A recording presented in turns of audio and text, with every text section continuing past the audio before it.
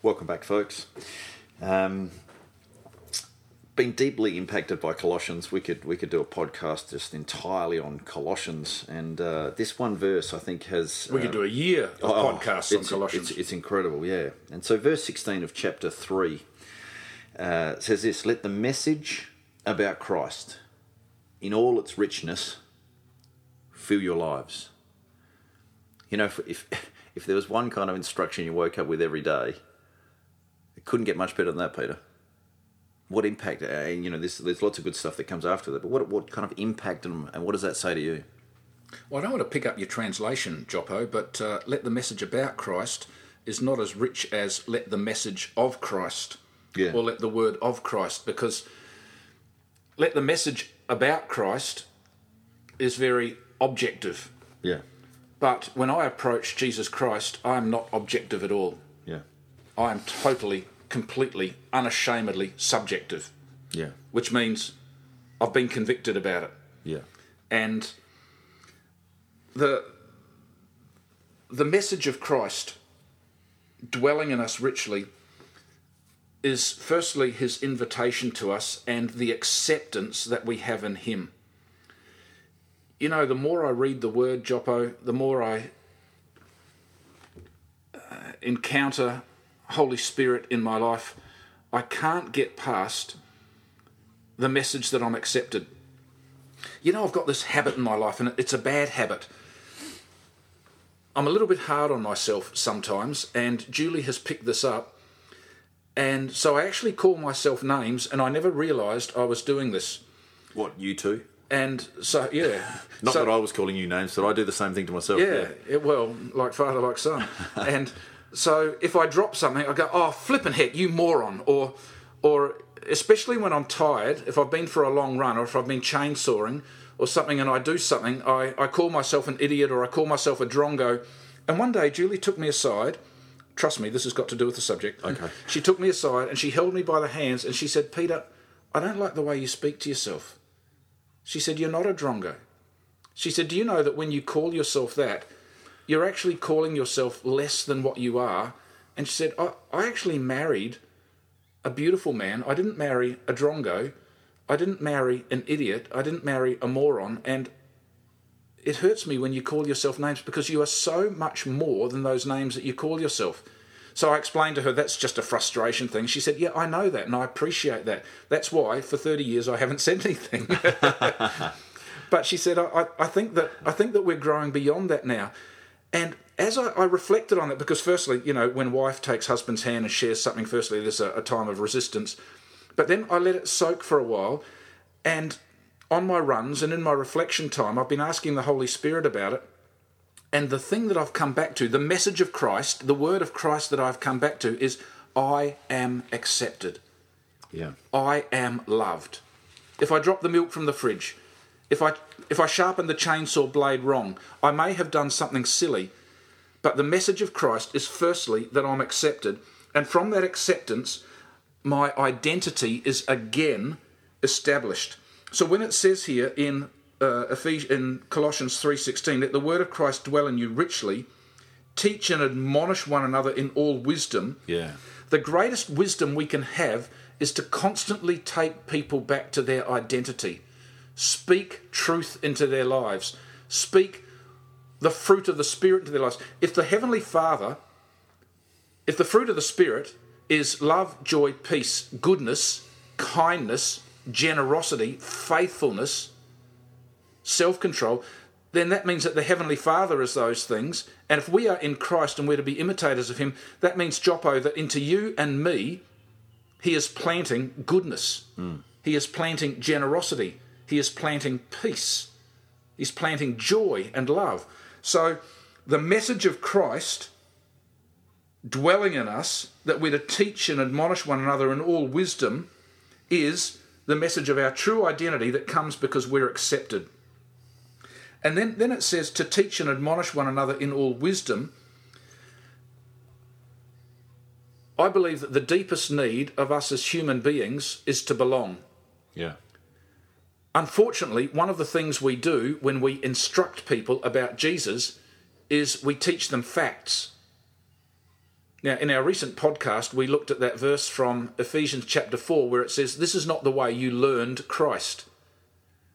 Now, when it talked about learning Christ there, it's not talking about learning about Christ. It's not like confirmation lessons. It's not like Bible study. But it's learning the nature, the acceptance we have in him, learning the beauty of Christ, learning the character of Christ, learning his promises. And above all, learning that this Jesus Christ saw us, each and every single one of us, and he came to us, and with love on his face, a smile in his eyes, and his arms open wide, he said, Peter, Craig, listener, come, follow me. And we looked around, we go, what? Surely you're asking someone else. He says, no, you, come, follow me. It's going to be the journey of a lifetime. It's going to be an adventure. And so we get to belong. So I'm accepted by him and grow in my identity. Out of my identity, I realise that I've got a place of belonging, and my belonging is in his heart. And out of that belonging, I now want to believe in him. Mm-hmm.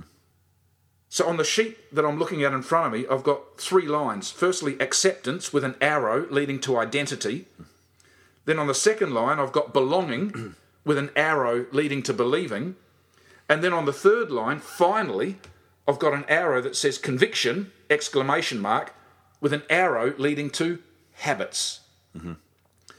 Many people would take a verse like this one, Colossians 3, and say, okay, let the word of Christ dwell in us richly, Bible reading program. Pray constantly, got to have a prayer life. These are habits I must put into my life. No.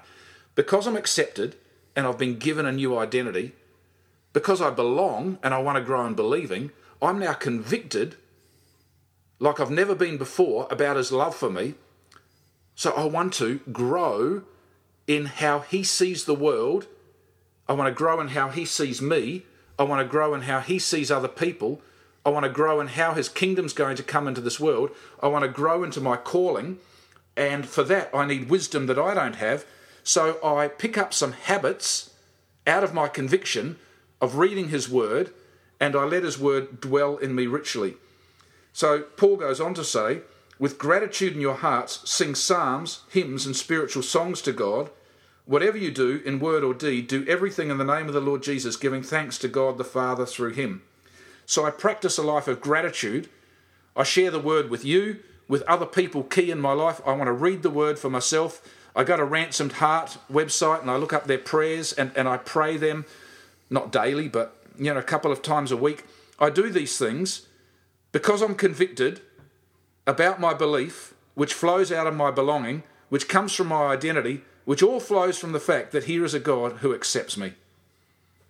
It's interesting, for a bit of context of what Paul's saying there, let the message about Christ and all its richness fill your lives. Stick the car in reverse and grab your Bibles and look at verse 1 of Colossians chapter 3. And then later on, sort of mid-flight, he says something like, put on your new nature and be renewed as you learn to know your Creator and become like him. That, we have that new nature in Christ, and the richness of that is what transforms and changes the way we behave. It also brings to mind, Google this if you can. Just go Dallas Willard planned discipleship triangle or something like that. But short story is, he said, the way that we're renewed is both through the Holy Spirit, the empowering presence of the Holy Spirit. He's got a triangle there, of course. Also through the trials and temptations of life, but also the part that we've, I think, messed up so many times, Peter, and you alluded to this, is planned disciplines to put on our new nature. We call them disciplines. I've got to pray and I've got to spend time in the Word, but he's just saying to put on our new nature, as Paul is encouraging us to do. There's things that we do that it makes that more probable as we have that understanding, and we bring about that life that we've inherited in Christ. So much more we could talk about, like normal, but we'll leave it to you to continue to discuss, pray, find yourself learning about your Creator and becoming like him.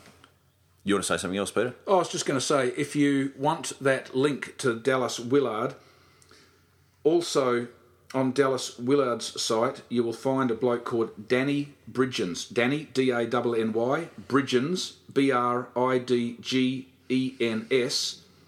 and it's Via, V-I-A, Vetera, V-E-T-E-R-A.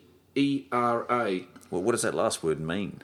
I don't know what it means, but these are practices or spiritual practices, spiritual guidance that lead us to discover more about the acceptance our Father has for us. That's fantastic, Peter. Thanks for joining us again.